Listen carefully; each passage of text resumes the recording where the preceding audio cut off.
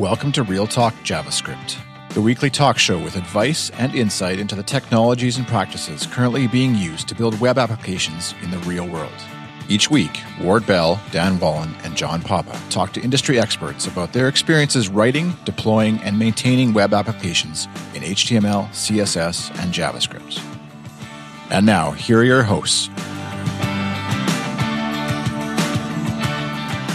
Welcome back to Real Talk JavaScript. This is episode 71, Angular at Scale. And this could kind of really go for any of the modern JavaScript tools.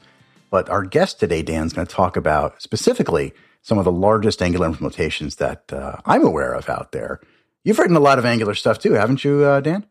Oh, just a little bit. Yeah. So first off, Happy New Year.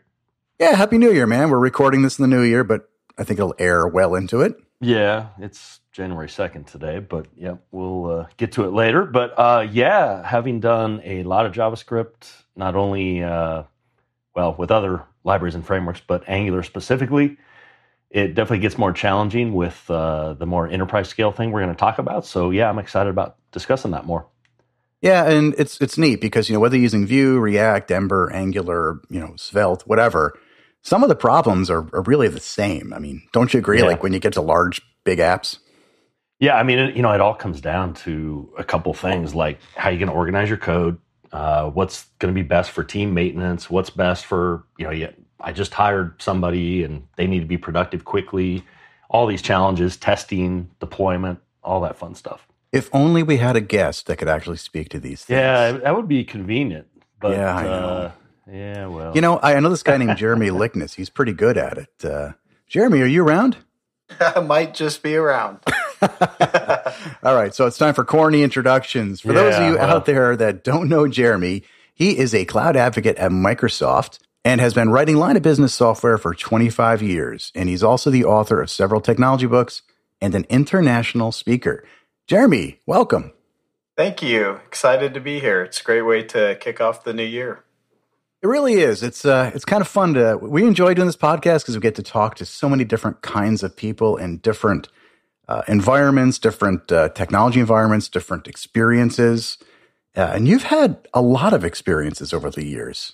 You've been doing this for a while, right? I have been doing this for a while. And more uniquely, I had the opportunity to work on some of the earlier line of business, if you will, enterprise JavaScript applications back in the late 90s. So I've got a long tail of experience with watching the tools and technology evolve over the past couple decades, actually. Yeah, I remember, I think I met you around the time where we were both working with Silverlight and Flash technologies like a dozen years ago. That was you, right? Silverlight?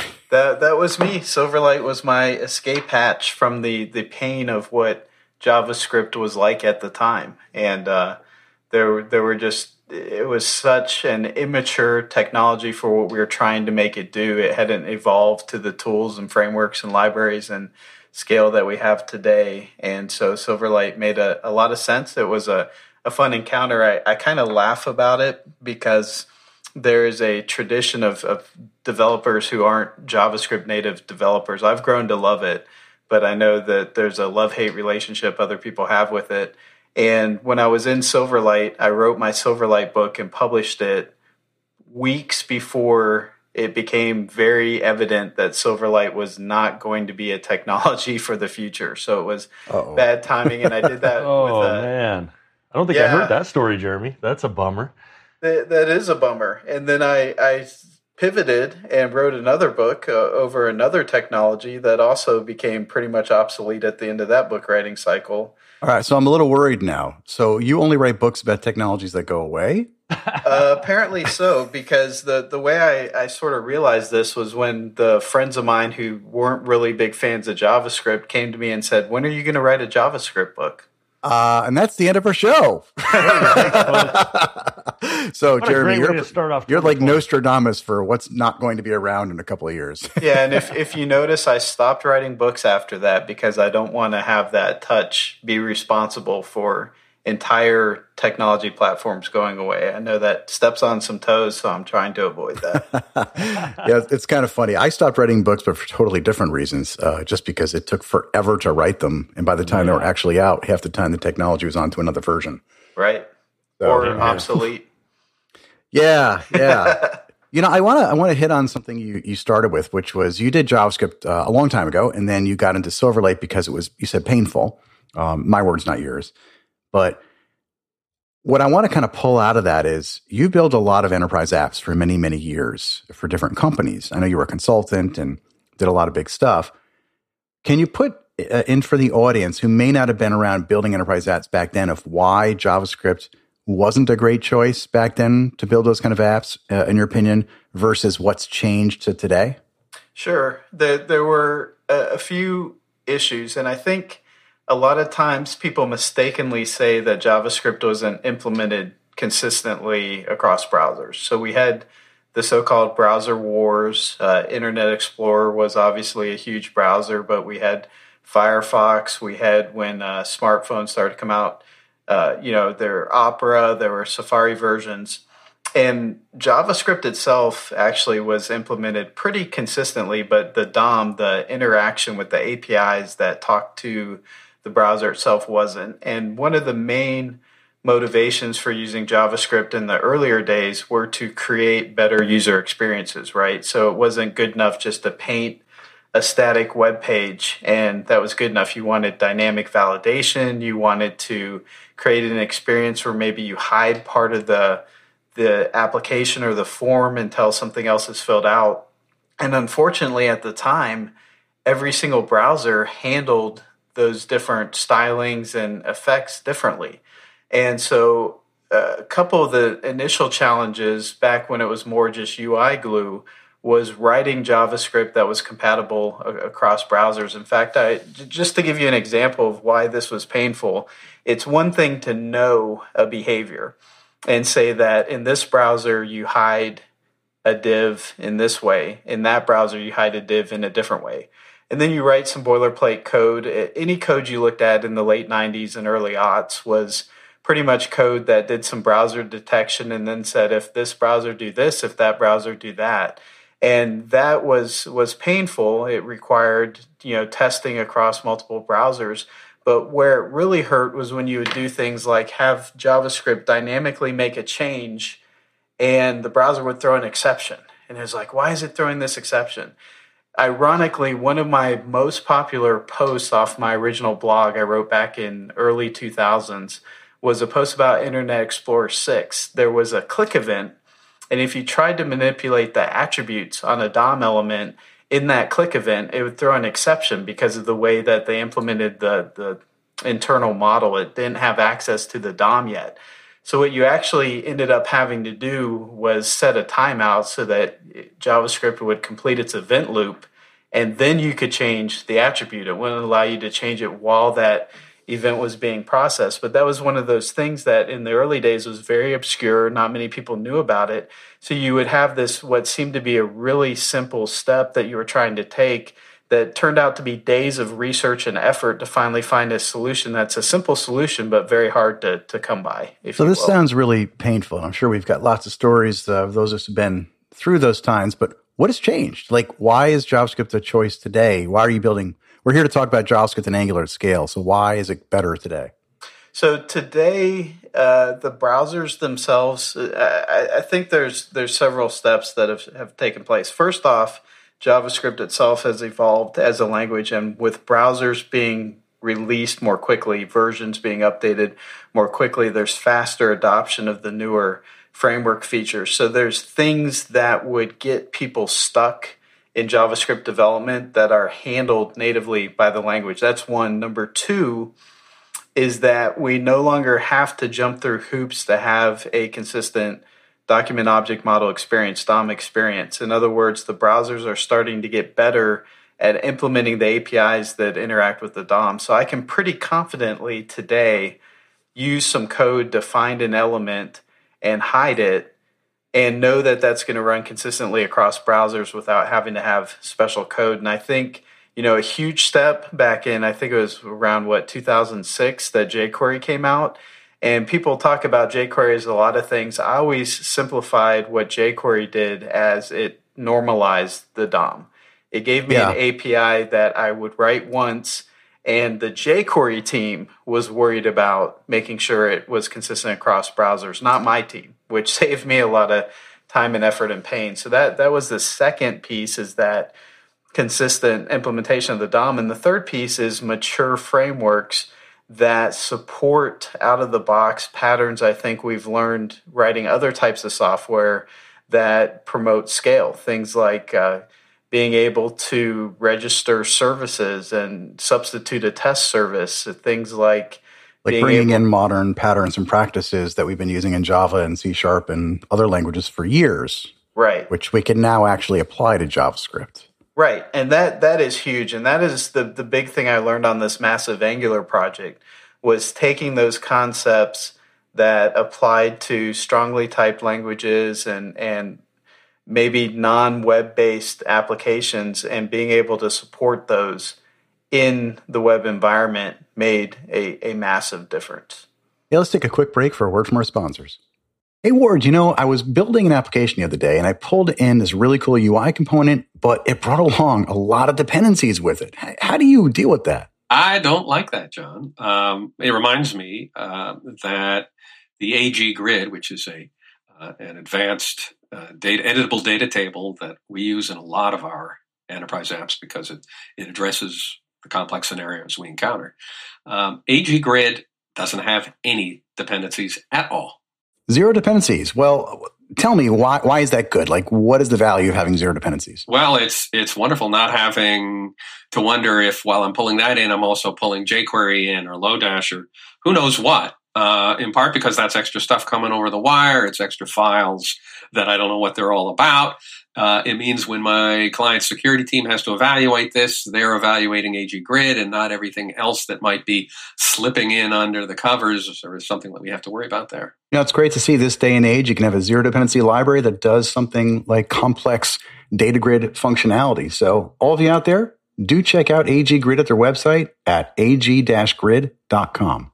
And we're back. And, that's just to kind of summarize what you said. So you're talking about jQuery normalized, working with the DOMs, the DOM models and whatnot for everything that we did. You talked about as well some of these frameworks that have come out along the way that kind of helps things out. And also the patterns that are there. Dan, you wrote a jQuery course, if I recall. Did you not? Yeah. The funny thing is, it's still super popular. It's still out there. I mean, people are using it, right? Yeah, it's on Pluralsight, and it still does really well. And, it's funny. I everything you're covering, Jeremy, I just saw, I don't know who it was. It was someone on Twitter did a whole, series of kind of tweets, which Twitter's definitely not good at. But, I had, 1 of 10 tweet type thing. And they went through the whole scenario you're talking about, which really is going to get us back to this scaling, your code out, where, I don't need this. The DOM is now standardized. So I'm just going to do my own thing because the DOM is, whether it's Edge now or Chrome or even Safari for the most part, everything's pretty standardized.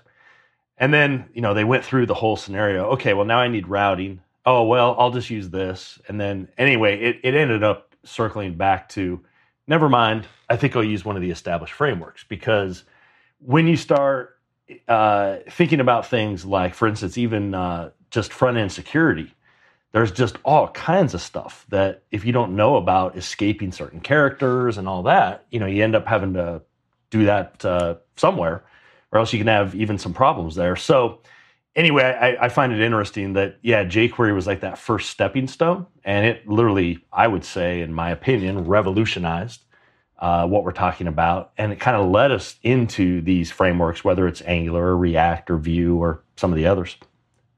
Yeah, it's almost to me like the way I view this is that things change so much that back then, if you try to design an enterprise system, it was almost like a square peg and round hole.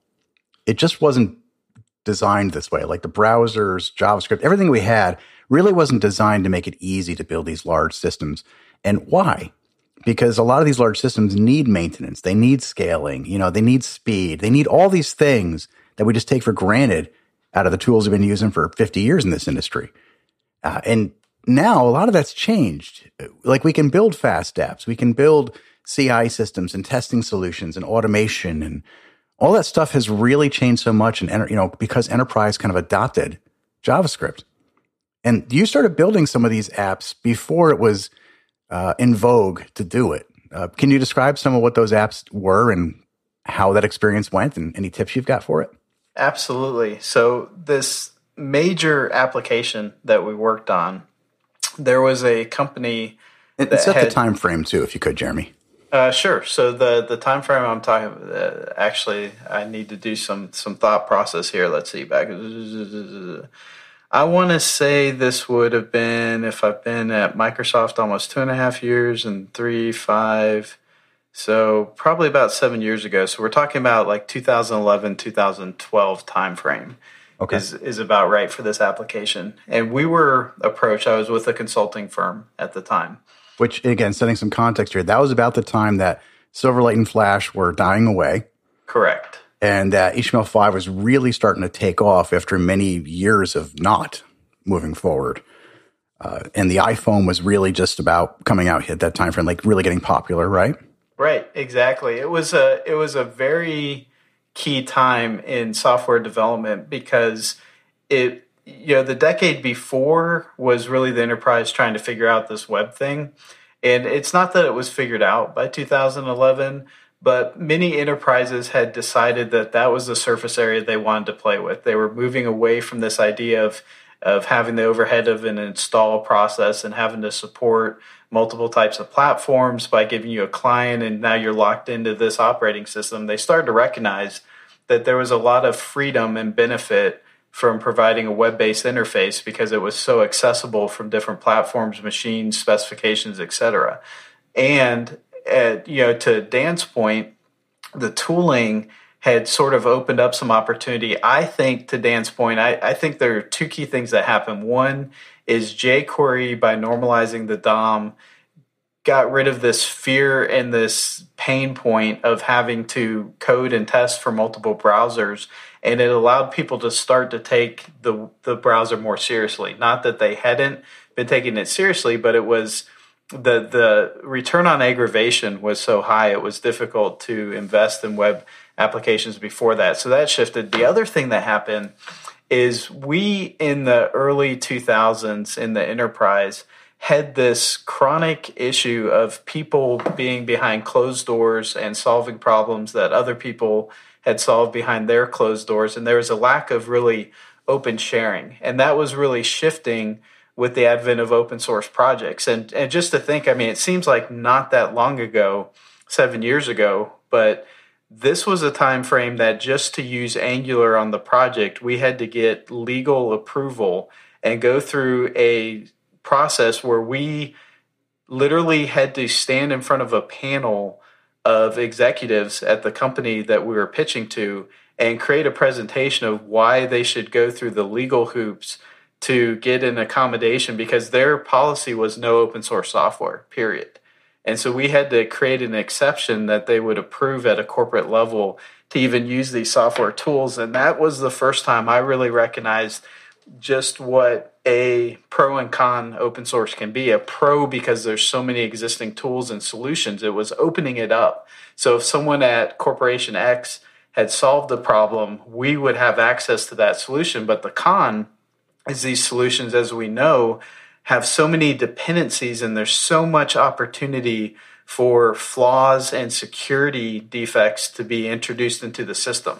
So it was a lot of responsibility. But this company recognized that they had some broken processes. They had an application that was really spread across probably about 20 different components. There was an Excel component, there's an Access component, there's a backend Oracle database, and it was all these isolated processes, and their vision was to create one seamless, integrated solution and to present that solution through the web interface. And so it was a pretty huge undertaking. In fact, at the end of it all, it ended up being about a 5-year, probably $3 to $4 million project. And to be fair, I also don't. I think that while you went through that process with that company back then about open source, I still talk to companies today which have struggles using open source, where it's painful to sit down and go, okay, we're going to use React, Angular, anything open source. And they have to go through processes and paperwork and panels and approvals just to use these tools. So I agree. I've been through that as well, and I'm lucky. I feel lucky to come out the other end. But I think there's still a lot of folks out there, probably some of our listeners. Love to hear from you all too, if you're still going through open source struggles. Well, and to tag onto that real quick, the company I was at, now this would have been many, many years ago, like 20 years ago. There was one guy, I remember, he was a manager of another team, which oddly enough was a COBOL-based team. But he was a huge advocate for open source technologies. And I still remember at the time, because this literally, this was probably, well, it was a little more than 20 years now, I guess, but it's probably 2001, 2002 timeframe. And I still remember going, why would I use that? Because I'd never done it before. It was brand new. And he was the first really exposure I had to it. He'd always come by. We were pretty good friends and talk. But it was a really hard sell because it was new to the organization. And I think that's why, Jeremy, you had to go through that big process, right? Because it was just a whole new way to approach software development. It was. And it was interesting too, the pitch that we made, because they had a tool implemented as a client application. I think it was a WinForms application. And they had these configuration stacks for reports. And this was a survey company, so they would collect survey data. But don't think simple survey. They had psychometricians, so people who are versed in the science of the psychology behind engineering surveys to get results.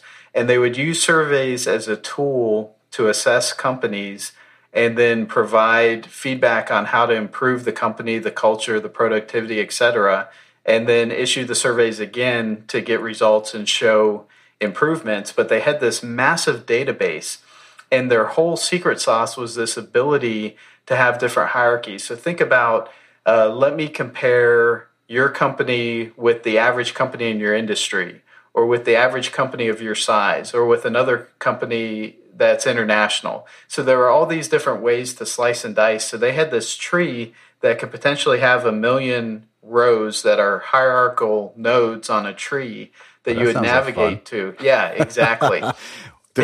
We could rename this episode "Great UI Design" by exactly. Right. And that was probably an entire sprint, right? It was a few week cycle of trying to convince them that just because that's the way the UI was, shouldn't necessarily be the way it would be. We lost that battle. And so the next step was to show that we could actually implement it. They didn't think it could be done in JavaScript. And so we used a component tool that was a collapsible tree, and then we introduced some of these like jQuery and Angular. And we did a demonstration of actually loading 1 million node. And we didn't actually load 1 million nodes, but we loaded, the collapsed nodes and handled the expansion and whatever. But it was a visual performance test. And when they saw that that was possible and feasible and that they would be able to translate this to the web, that's when they said, okay, let's make it happen and let's move forward. So we've talked a lot about how we got to this point, right? And you've learned lessons along the way. Let's fast forward now to today. You're a developer, like many of our listeners, who are building these kinds of applications, and you've learned a lot of tips along the way on how to scale these apps. What would you kind of lend to our listeners on what did you learn? What worked? What didn't work? Yeah, that's great, because that is exactly what we had to do. And when I talk about scale, I sort of talk about scaling the team to create apps that scale, because there's two sides to the equation. One of them is as we're building the application and we have obviously deadlines and goals to get things out. We know as seasoned developers that you don't necessarily throw 15 more people at a project and it becomes 15 times more successful, faster, velocity, et cetera. However, there is something to be said that as you scale out teams and have larger teams, you should be able to approach it in a way that you see some gains in productivity and velocity. And so what we learned from an aspect, I'm going to rewind when we first started writing this application, we were writing it using a very simple data binding framework. It was Knockout at the time.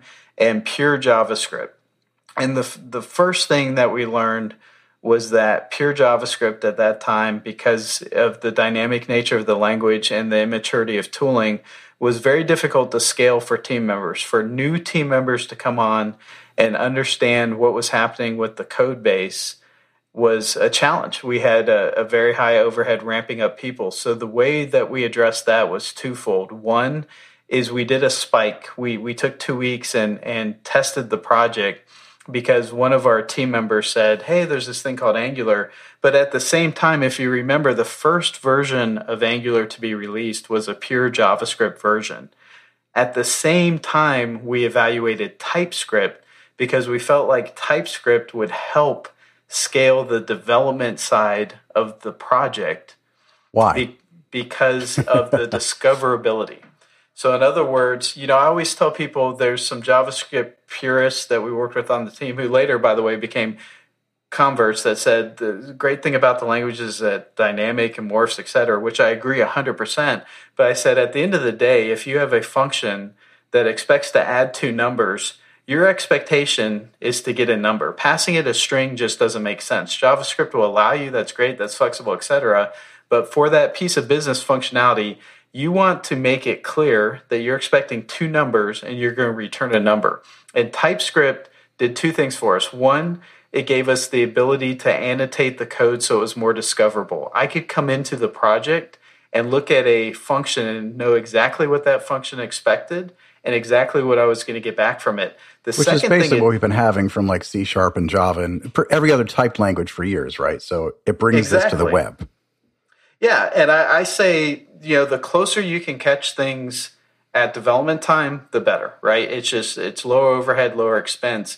And so adding TypeScript caught issues just by making that choice to switch to that.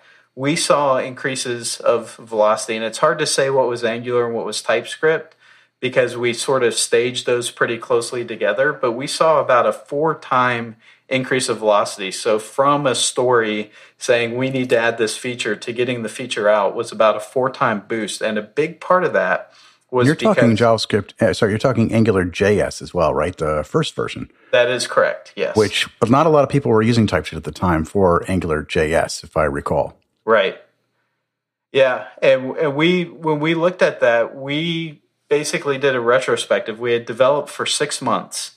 And for some strange reason, the customer wanted things to happen faster, quicker, with fewer resources. I don't know if anyone's ever heard that before, but that was the directive. Code most more, places better, I work faster. want to go slower, use more resources, and spend a lot of money. Have more bugs. Exactly. Let's spend more money and release this later with a lot more defects. So we did this retrospective, and we looked at a few things. And the 2 things we realized were, one, we were getting stuck with inconsistent approach to how we manipulated widgets in the DOM. So in other words, some people were using jQuery, some people were using it in certain ways, and there just wasn't a good prescriptive approach we had to the DOM. And we thought, if we go with Angular, one of the huge features of Angular is data binding. And if we use data binding, we can have this separation between what the logic and the set of data we need to render is and the actual template to render it. And we have more flexibility because it's not tied into the code. It's not hard-coded that I'm creating a span and a div. It's part of a template. So that was the one side of it. Jeremy, I want to stop you for a second because I'm gonna play the devil's advocate a little bit too here. Of I love JavaScript, I love TypeScript, and a lot of these frameworks. And you're talking about how TypeScript and brings all this great experience, and then even like data binding and stuff from Angular in this case, Angular JS at the time. It makes the experience better, reduces some of your bugs, but we've had this for a while. So the devil's advocate to me says, okay, great, but what else do you do beyond the tools like TypeScript and Angular to kind of help scale these apps? Like, let's say you don't know what framework you're going to have: React, Angular, Vue, Ember. Maybe you're using TypeScript, maybe you're not. Does that mean, I know you're not saying this, but devil's advocate, does that mean that if I'm not using Angular and TypeScript, I can't build scalable apps today? Not at all. And this is where the approach, one of the things we liked about Angular, but it's really true for these other approaches, is that it was prescriptive to a modular approach. and even adopting Angular. And I don't know how many listeners were around in the Angular JS days and $ scope. And there were a lot of very specific ways that you had to configure the application to make it work. But based on experience from the .NET and the C# side of things, we decided we wanted to approach the code base in a sense that as much code did not care about the framework as possible.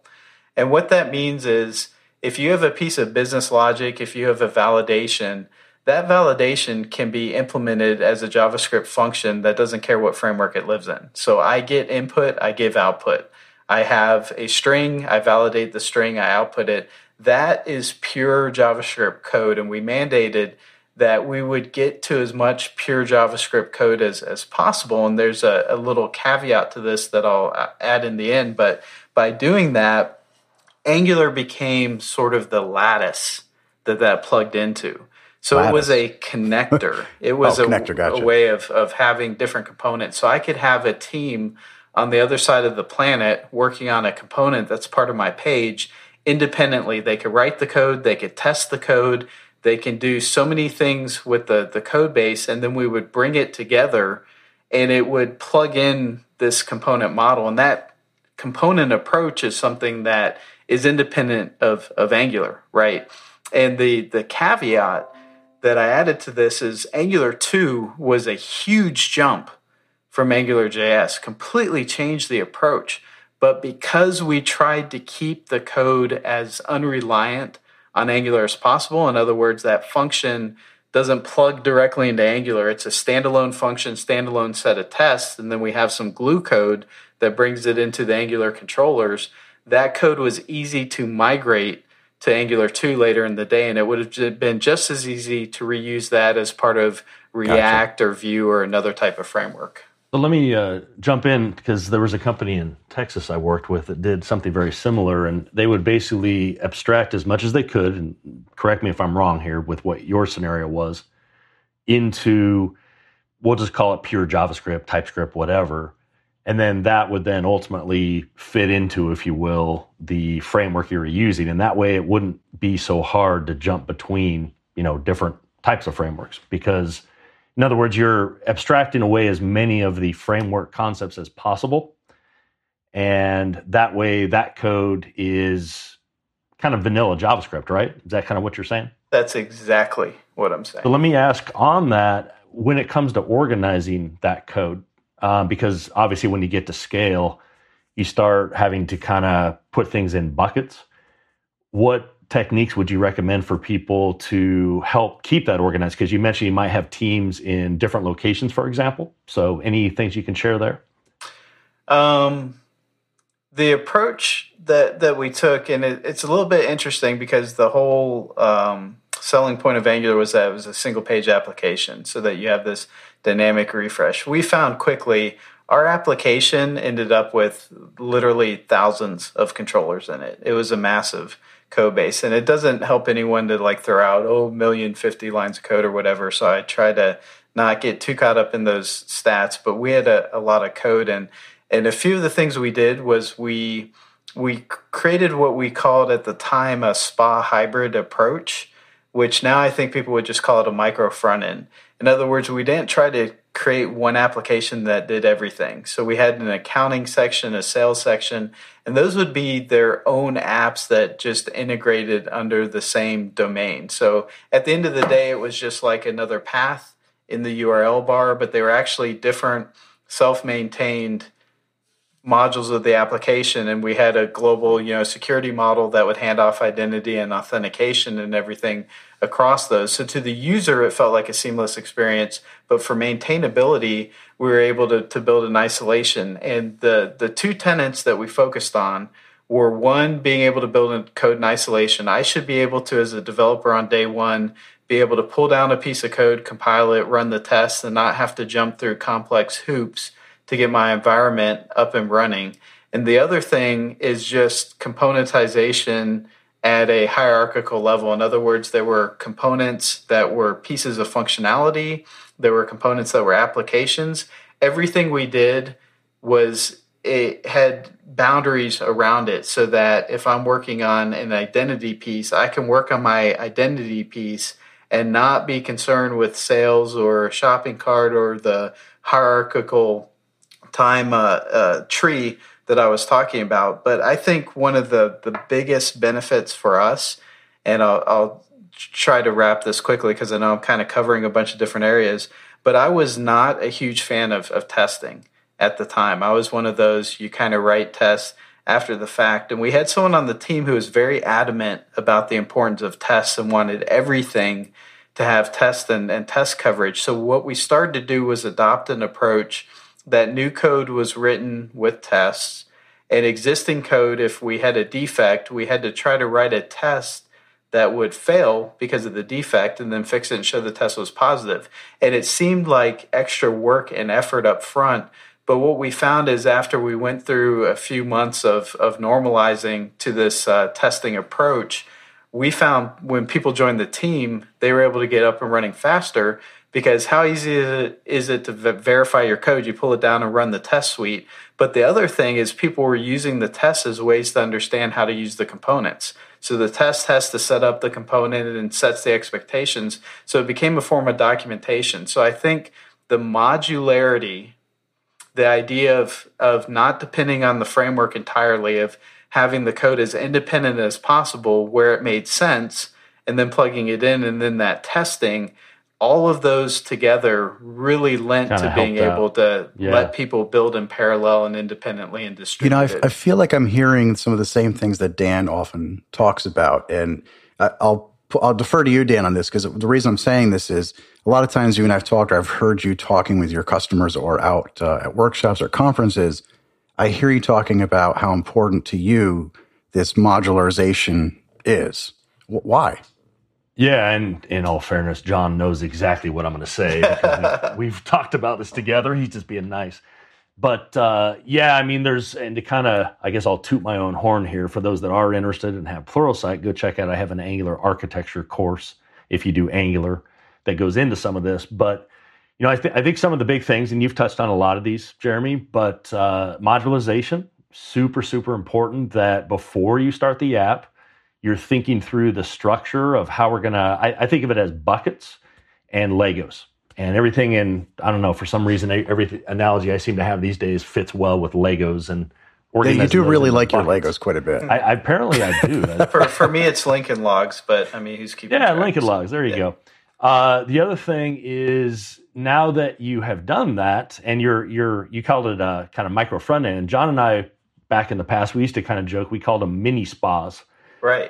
Where, yeah, each feature could actually be its own mini app, and then you would have a way to tie those together. Now, it does mean that in that world, each one is reloading that screen, if you will. So it's not a spa in the sense that one screen never goes away per se, although that would be possible. And I actually kind of like that approach for huge apps because, like you said, you can really isolate it. But that's another thing that, going back to what I was kind of talking about with modularization, you got to plan this stuff. You know, if your team's not sitting down and going to the whiteboard or paper or, you know, whatever we have these days and thinking in terms of, okay, what buckets do we have? How is that going to help us divide up labor across the team? Of course, that can get into testability and all that stuff you mentioned, Jeremy. And then from there, are we going to load everything at once? Are we going to lazy load? How is that going to be organized? Because I think every massively scalable app out there runs into this where they didn't think about it. And next thing you know, you're loading the whole app at startup, you know, not the micro or mini spa concept. Right. You're loading the whole thing. And next thing you know, you're like, why is it taking 10 seconds to load the homepage? So, and, you know, we can go on and on and on. And so John and I are real big proponents, and I know, Jeremy, based on what you've said, you are too, of taking that time to plan for the scale, because while TypeScript and testing, all the stuff we've talked about definitely helps, you still have to plan it out and think through that process for these, you know, massively scalable apps. And I think one of the things that was very strong for us on this project was we had clearly identified domain experts on the customer side. We tried to get down to one or two product experts, but it was just so massive they ended up with like a flow chart to figure out who did what. But at the end of the day, we would agree on call it a domain contract, right? A domain model. And so I know I have a widget that I'm going to display and interact with. And what was beautiful about that is as a developer, I could create a piece of code that took in a widget and mock an API that just gives me a hard-coded widget and mock a horrible UI that displays the widget because I'm not a designer. But I was able to complete that functionality. Someone else could then implement the actual API call for that because we've already agreed on the contract. We've already agreed on what we're going to show. So I can have that mocked. It doesn't stop my development. They go and actually wire in the API, and then I have a designer come in independently and clean up the UI piece of that, and they don't have to touch any of the code because we're using data binding templates, and so they prettify the template. So we had actual parallel development, not just across features, but across layers of the front end through the back end. And it made it possible because we did the planning up front to agree on what that domain model and what those contracts look like. You know, there's so many things to me that we could pick out of today's episode for different scaling concerns. And we talked a little bit about testing, and Jeremy, you danced on a lot of these ideas, as you mentioned. You know, there's testability side, the componentization, the modularity. Also, Dan, your big focus on designing before you actually move forward. I know you like to sit down with your customers and kind of plan out, at least for a day, you know, what exactly are we building before you start. And my gosh, that is so valuable. And I think in some ways we've gone from one extreme to the other where for years we had this waterfall design idea, and it's still out there, and it's still being used by some folks successfully. But a lot of the shift was in the beginning with waterfall, design everything up front, take weeks or months if you need to, and then don't change a thing, and then build exactly what you planned. And the problem with that we found over years was things change, and you forget things, and the business evolves, and, you know, so that's hard to lock into. Whereas Agile lets you kind of design a little, build a little, design a little, build a little, and you kind of, you know, you're more free flowing. Which is difficult because you have to be disciplined to not exceed your overall scope, but it allows you to at least make sure the product is, you know, actually being delivered the way that the person wants it. But we went from one end to the other, really rigid to really flexible. And I feel like sometimes when people do this Agile stuff these days, they forget that at the beginning of a sprint or the beginning of any development cycle, it's really, really valuable to sit down and say, okay, get your fingers off the keyboard for a minute. What are we building? What is this thing actually supposed to do? And decide that up front, because sometimes you find things like, oh yeah, you know what, we're going to have to solve this problem. Like, how are they going to log into this part of the system? Or maybe not log in because this part of the system needs to be accessible even if you're not logged in, but then later you got to log in. So how we can make part of it behind a wall and part of it not behind it? Who's going to figure this out? And these are the kind of things I think that it's really important to just sit down and say, let's think about this. Dan, you have a slide in one of your workshops that kind of goes over like a dozen of these topics. I know one of them is security, for example. Can you rattle off a couple of the others? Yeah. So, first one is, you know, what is the app? Okay, we would that's hope helpful. We know that. A little bit helpful to know that. What are the key features? Because that's going to get into some of the modularity. And Jeremy, some of the stuff you talked about with if you go the micro or mini spa approach, then those features might be the mini spas if you do that. Logging, security, what are your domain models you're sending? In other words, what's the raw data being sent across the wire? Because we all are guilty, I think, of if you own the API as well as the front end code, you know, kind of full stack, of sending bigger objects that are actually needed, you know, and then all of a sudden you're like, why are we sending 1 million records? We only need 2. What else do we have? Security you mentioned. I'm trying to think in the bottom row. There's 9 of them that I go through. I'm trying to remember the last 3. But anyway, those are some of the key ones that we go through. And what I found is, first off, instead of having, like, say, Jeremy, you're the architect, and John and I are on the team, instead of having Jeremy just decide, I've actually found it's really helpful to open something like Office 360, 365? My mind's going blank. Whatever it is, Word.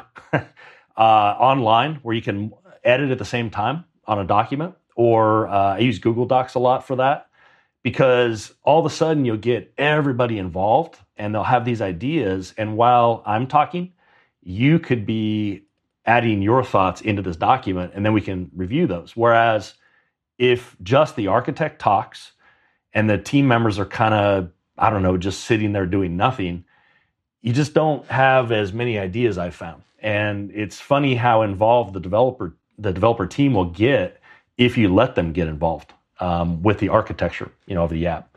Thanks, Dan. And Jeremy, we've talked a lot about a lot of different pieces here for scaling. And I know that a lot of times we get into these discussions and there's so much to cover, but we end up forgetting like the one key thing. It's like, if you could just go back and before the last couple projects that you built and say, you know what, I wish I could tell my younger self this thought before building an app that would really help me scale it out better. What would you leave as a final thought for our listeners? And we can go around the table here, and we'll start with you, Jeremy. So I think it's a very simple concept that sort of waterfalls into other ideas, and that is code complete at the end of each publish. So in other words, continuous deployment, and every week or 2 weeks or whatever, I have a complete working production product. If you focus on that, that means that your modularity, your testing, your continuous deployment, your security, everything falls into place. And I used to have this idea we had to spend 4 months building the base architecture and doing this, that, and the other. And when we shifted and started building apps and thinking about every 2 weeks or 1 week or whatever our iteration is, there's a fully functional version. It may not have all the features, but you can do something with that application. That's when you get that feedback loop, and it drives the quality of the product to be able to meet the demand of having that continuous deployment. Awesome. Dan, what's your final thought for our audience? Well, since we're in 2020, I'm going to kind of break away from what we've been talking about. 2 things. Number one, use this opportunity of, we're in a new year, and I don't know when this is scheduled to come out, but it'll be towards the beginning of 2020, I'm sure. Use this opportunity to explore some other areas you haven't explored. And this ties into my second concept of, or thought of, I think many of us, and I'll include myself here, we live in these kind of echo chambers, and you tend to side with people that think like you think. And on Twitter, it's like a cesspool of this sometimes, where, if you're not in this echo chamber, you're wrong. Well, when it comes to technology, start maybe diving into some other areas that your app is going to need, especially on these larger scale apps, so that you have a better understanding. I mean, it's great if you're just a front-end developer, for example, and you don't know the back end, but think about how much more powerful your skill set's going to be if you also can give feedback on some of the back-end stuff as well, or vice versa. Maybe you're a back-end developer that works with front-end developers. Think about that, because that's going to help you with the scalability of these apps by kind of breaking out of that bubble, if you will, and exposing yourself to some other thought processes and other technologies. Thanks. And I'll leave you with a couple of quick tips, folks. Some things I've learned that I find useful. And some of these may be common sense you might be using today, and others maybe you can start to adopt. The first one is commit often. Whenever I commit, I try to commit small bites that make sense and give them halfway decent comments so I know what they were. But maybe more importantly is push pull requests more often. So push up to your repository and make a pull request that is consumable by somebody to review it and that makes sense. And have those pull requests, another tip in there is have those pull requests be built with CI. So test those out. So before you're allowed to merge anything into your main branches, make sure they're actually compiling and building. So all this stuff, whether you do it in the pull request or back on your own computer with CI, make sure these things actually work before you branch in. And the earlier you do it and the more you get yourself into these cycles and the process of actually testing and building your code, it really helps make your code easier to be proud of, that you're not going to have this broken code in production and worrying about it, or even down the line. And it really kind of lets you freeze your mind to kind of move forward as this stuff builds out. And I find that helps me scale, not just the code, but me. And the last piece is on performance. I find a lot of times people really worry about performance so much it's almost paralysis, where they try to over-optimize everything up front. The best thing I find is to put something up there, throw the spaghetti against the wall, see what sticks there. See if your app is slow in the first place. If it's not, you're good. If it is slow and you want to test it at different speeds, like throttling, but if it is slow in some places, then start taking a look at different things. Now, there is some stuff you can do up front for optimization, like preloading strategies and lazy loading, and obviously getting rid of dead code and bundling with tools like Webpack. So all those things should be used. But I find overall, the best thing to do is to not think too much about performance up front, because you really can spend a ton of time on stuff that might only save you, 5 milliseconds down the road and cost you weeks or months of coding and spinning your own wheels. Hey, Jeremy, thanks a lot for coming on today. And I really appreciate you talking about your journey through building apps at scale. Do you ever build small apps, by the way? I build tons of small apps. I'm a coder at heart, and a week doesn't go by that I'm not working on something. So that's awesome. And for all of you who don't know about Jeremy, definitely check out his information up here on Twitter. He tweets quite a bit and writes quite a bit. He's got some really great articles out there. We put some of that in the show notes. So he does. Thank you, Dan. Thank you, Jeremy. And thank you all for listening to us in yet another episode and another year of Real Talk JavaScript. You'll hear from us every Tuesday morning.